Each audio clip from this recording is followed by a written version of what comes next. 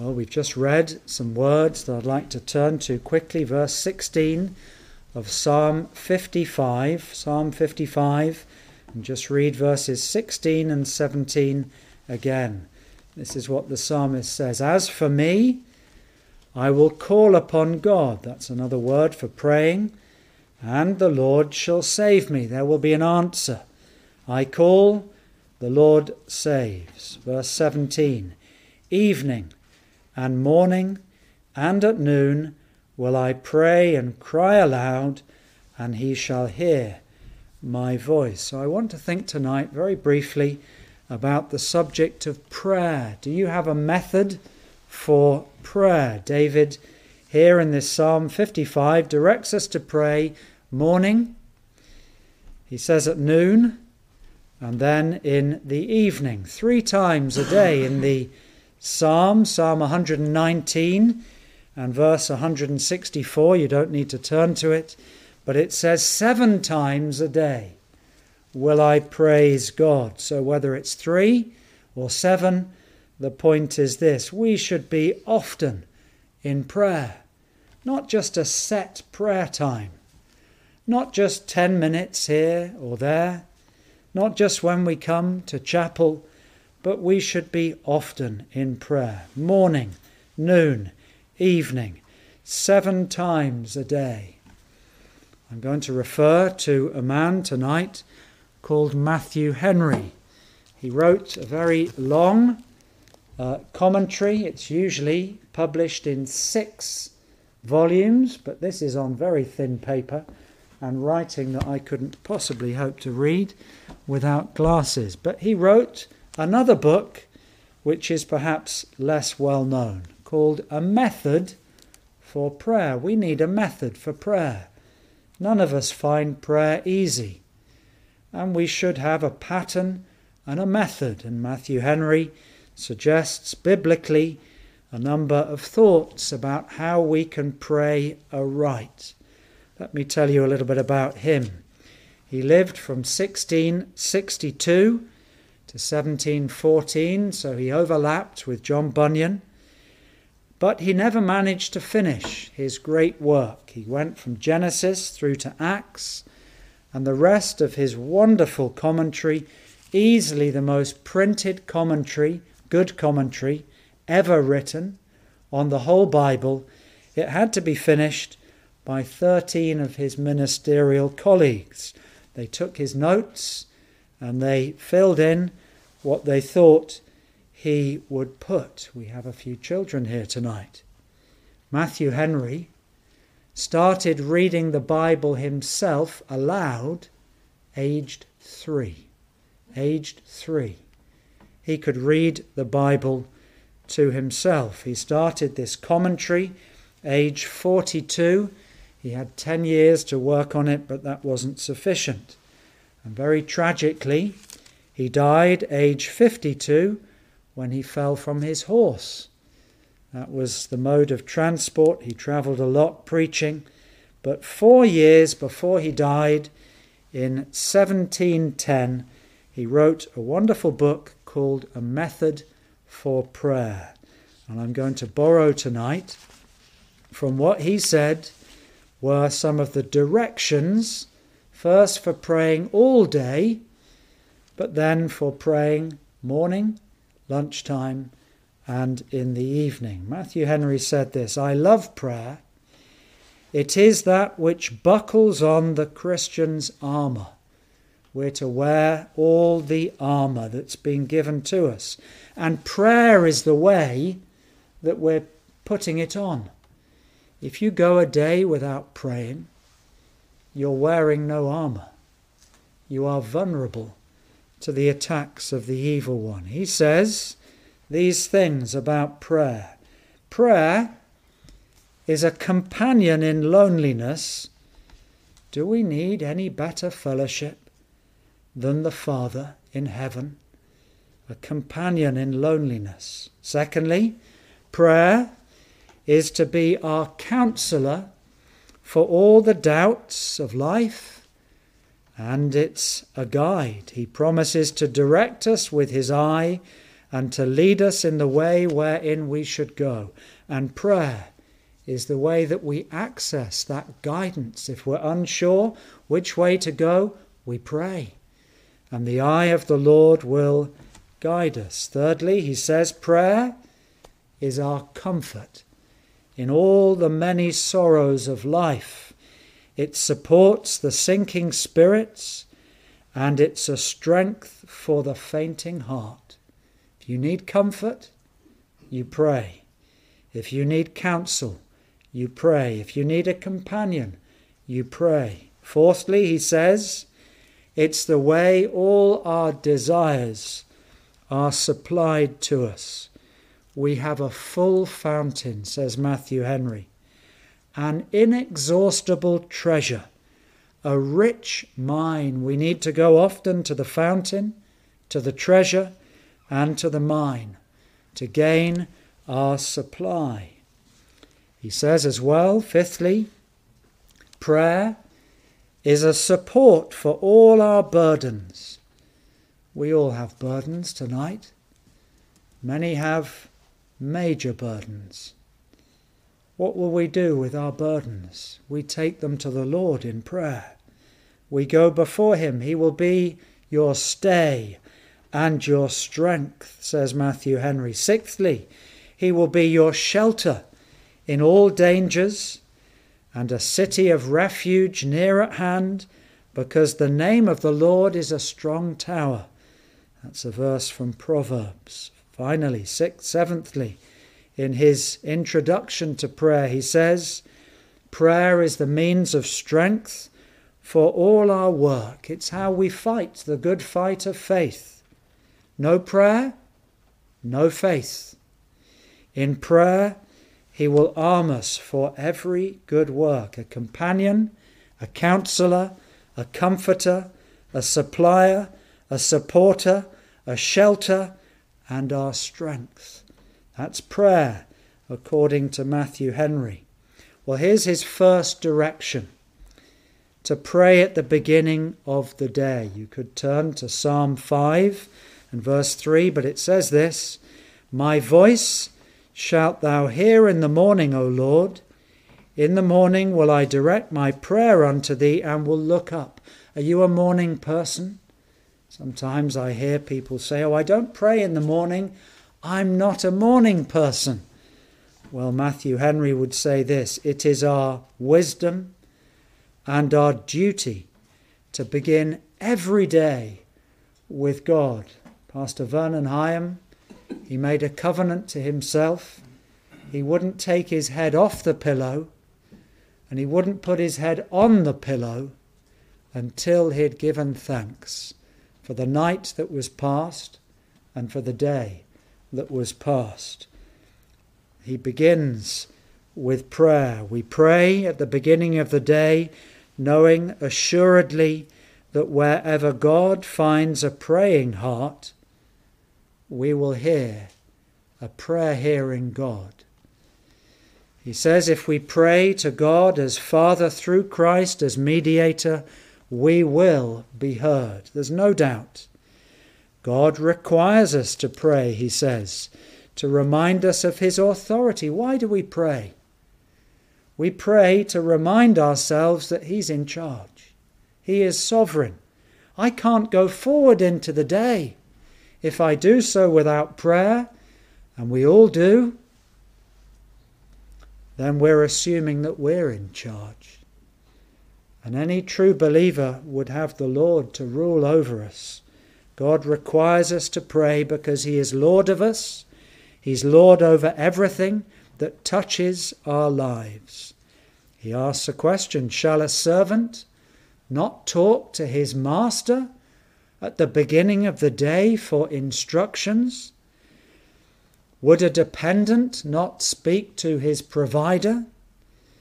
And would one in danger not speak to his defender? He says, let no obstacle stop you from coming to God. Though God is in heaven, he hears our cries from the depths. Yes, God already knows your need, but you need to be reminded of your need. and the one that will supply it. God requires you to pray so that you can then receive mercy and know from where it came. Well, he goes on to say, having established that God requires us to pray, he says, when you begin praying, direct your prayer to God with a fixedness of thought and an application of mind. And he has a lovely illustration. He says, when an archer takes back his bow and the arrow, he closes one eye so that the other eye is fixed upon the target. Our target should always be the glory of God. Shut the other eye to man and to your glory, and have your eye fixed upon the target, the glory of God, which equals your happiness. That's interesting. If I pray and desire and to live according to the glory of God, I'm seeking my own happiness, because he says God delights to twist his glory and your happiness into one beautiful plait. There's so many illustrations. He says, like the archer, gather all your wandering thoughts. Do you find that when you pray? The thoughts wander here and there. Sometimes it helps to pray aloud at home, even when you're on your own. That stops the wandering mind. When you pray, close your eye to man's glory. He then goes on and says, when you pray, address your prayer like a proper letter. Address it to the recipient. Use all his names so that the postman won't lose your letter to heaven. Give him his titles, as you do when you address a person of honour. Direct your prayer to him as the God of glory, whose greatness is unsearchable. Use lots of names. God has so many names. We are to use them. The modern trend is we just pray, Jesus, Jesus, Jesus. That's not what the Bible does in prayer. The great prayers of the Bible, they use all the names of God, and we are to do the same. So morning hours, he says, are especially good for prayer. He mentions that in the Old Testament, the priests sacrificed lambs and burned incense each morning. The singers thanked the Lord each morning. Why should we be any different? He asks. No, we must offer spiritual sacrifices to God. Give the first part of your day to the Lord, not the leftovers, not the stale bits at the end of the day. Now, just an aside, how long should we pray for? As long as you can, not too long, so that you feel you've failed if you don't pray that long on a particular day, but as long as you can, and as much as you can keep up each day. Here's his second direction about spending the day with God, not just the morning. He turns here to Psalm 25, verse 5. On thee do I wait all the day. Waiting. That's difficult. None of us like to wait. He says waiting involves a patient expectation of God to come in mercy at his time, not your time, his time. And our purpose to wait all the day is to wait on the Lord's time, upon his perfect time. We're to wait with constant attendance, believing, expecting that he will answer in his time. Believers need to be patient. We often have to wait through long, dark, stormy days for God to answer. But we wait, he says, with certain hope. The Lord will answer in his time, in his way. but we're to wait on the Lord all the day long, with desire towards him, delight in him, dependence on him, devotedness to him. Oh, these Puritans, they're saturated with thoughts of God. He says we should spend our days desiring God like a beggar, putting out his hat towards his benefactor. Our benefactor is the bread of life, and we put out our hat in prayer to the greatest benefactor of all. He says we should live in delight of God. We should be in constant dependence upon him, like a child towards his father, whom he completely trusts, who has never failed him and always supplied his needs. A life of devotedness. He says to pray without ceasing is a disposition of the heart where we wait on God every day, in public worship, in private, calling upon the Lord. We wait on him in days of prosperity when he smiles, and dark days of adversity when the clouds seem very heavy.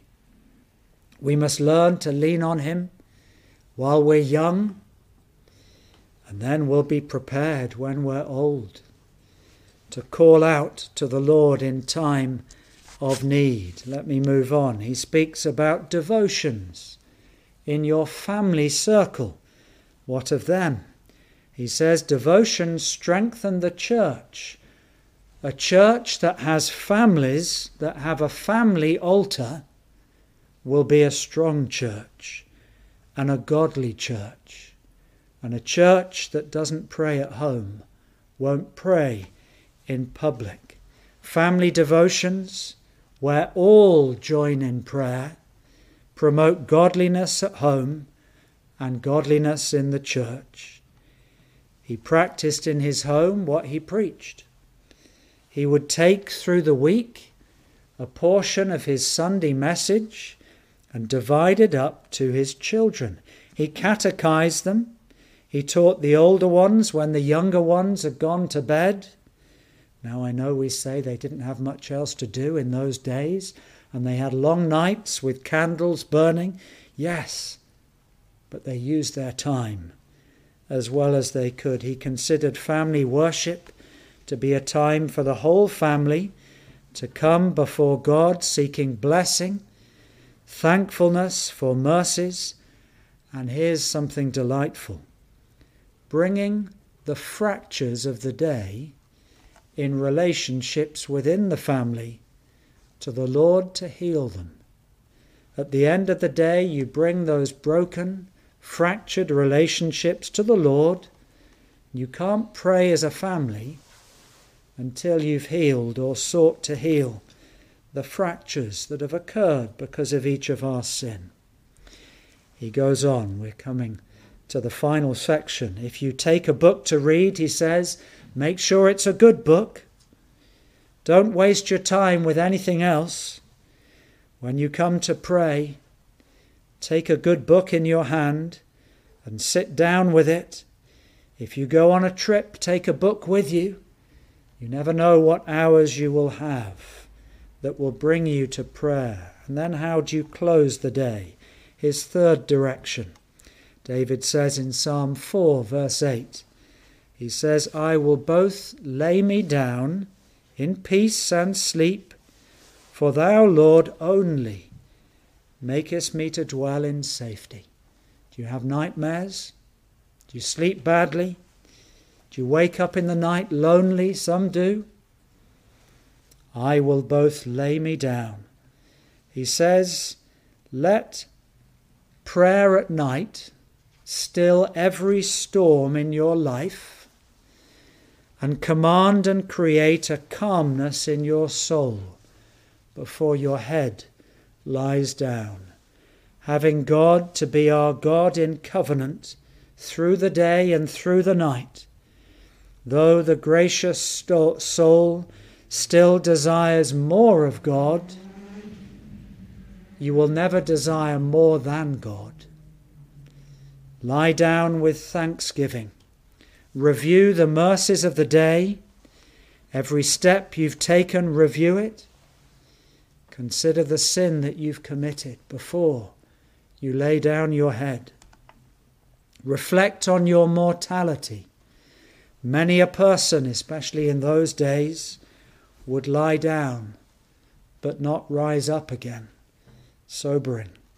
As the light of eternity breaks upon us after sun has set, we should reflect that one day it will set for the final time. And we know not whether it's our final night. Remember your corrupt nature. Examine your conscience. Plead for repentance with godly sorrow, he says. Commit your bodies to the care of angels, his angels, and your soul to the influence of the Holy Spirit, who mysteriously speaks to us through the night. You ever have that experience? The Lord comes and an impression is laid upon your soul. Well, if you pray that it will, then it will. We should have this awareness even through the night. You might be a very heavy sleeper, I don't know. The older you get, maybe the more broken our sleep becomes. But commit your soul to the Lord. Walk with God in prayer from morning through the day until you close your eyes at night, and then enjoy access to God through the night. He is always available. Ephesians 2:18 he quotes, "For through him, Jesus Christ, we both have access by one Spirit unto the Father." Prayer, he concludes, is our approach to God, and we have access in it. We must come boldly before him. He goes on, and I haven't got time to cover it, a method for prayer. He says simply, pray the Scriptures. If you don't know what to pray, pray God's promises back to him. Tell him your burdens. Our concerns, our needs, our sins are many, but his mercy is great. And therefore take them to the glorious God of heaven. Keep your prayers short, clear, like those found in the Lord's Prayer, not rambling. Don't lose your consciousness, but know when to end in public and in private. Quote the Scriptures. Pray them back to God. Plead the promises of God. Robert Murray McShane said this, turn the Bible into prayer. Nothing is surer or more helpful as a rule or guide in prayer than the Word of God. Use the prayers of the Bible to pray. Let your prayer be full of adoration, confession, asking, petition, for yourself, yes, but for others, thanksgiving, and then a conclusion, that all will be for the glory of God. He quotes that lovely verse from Exodus, "Who is a God like unto thee, glorious in holiness, fearful in praises, doing wonders." This is the God that we pray to. I'm going to finish there. There's so much we could say on that topic. We need a method for prayer. We're to have an order. We're to have a purpose. We're to pray Scripture. We're to pray morning, through the day, in the evening. Have a constant attitude of prayer, and the Lord will help us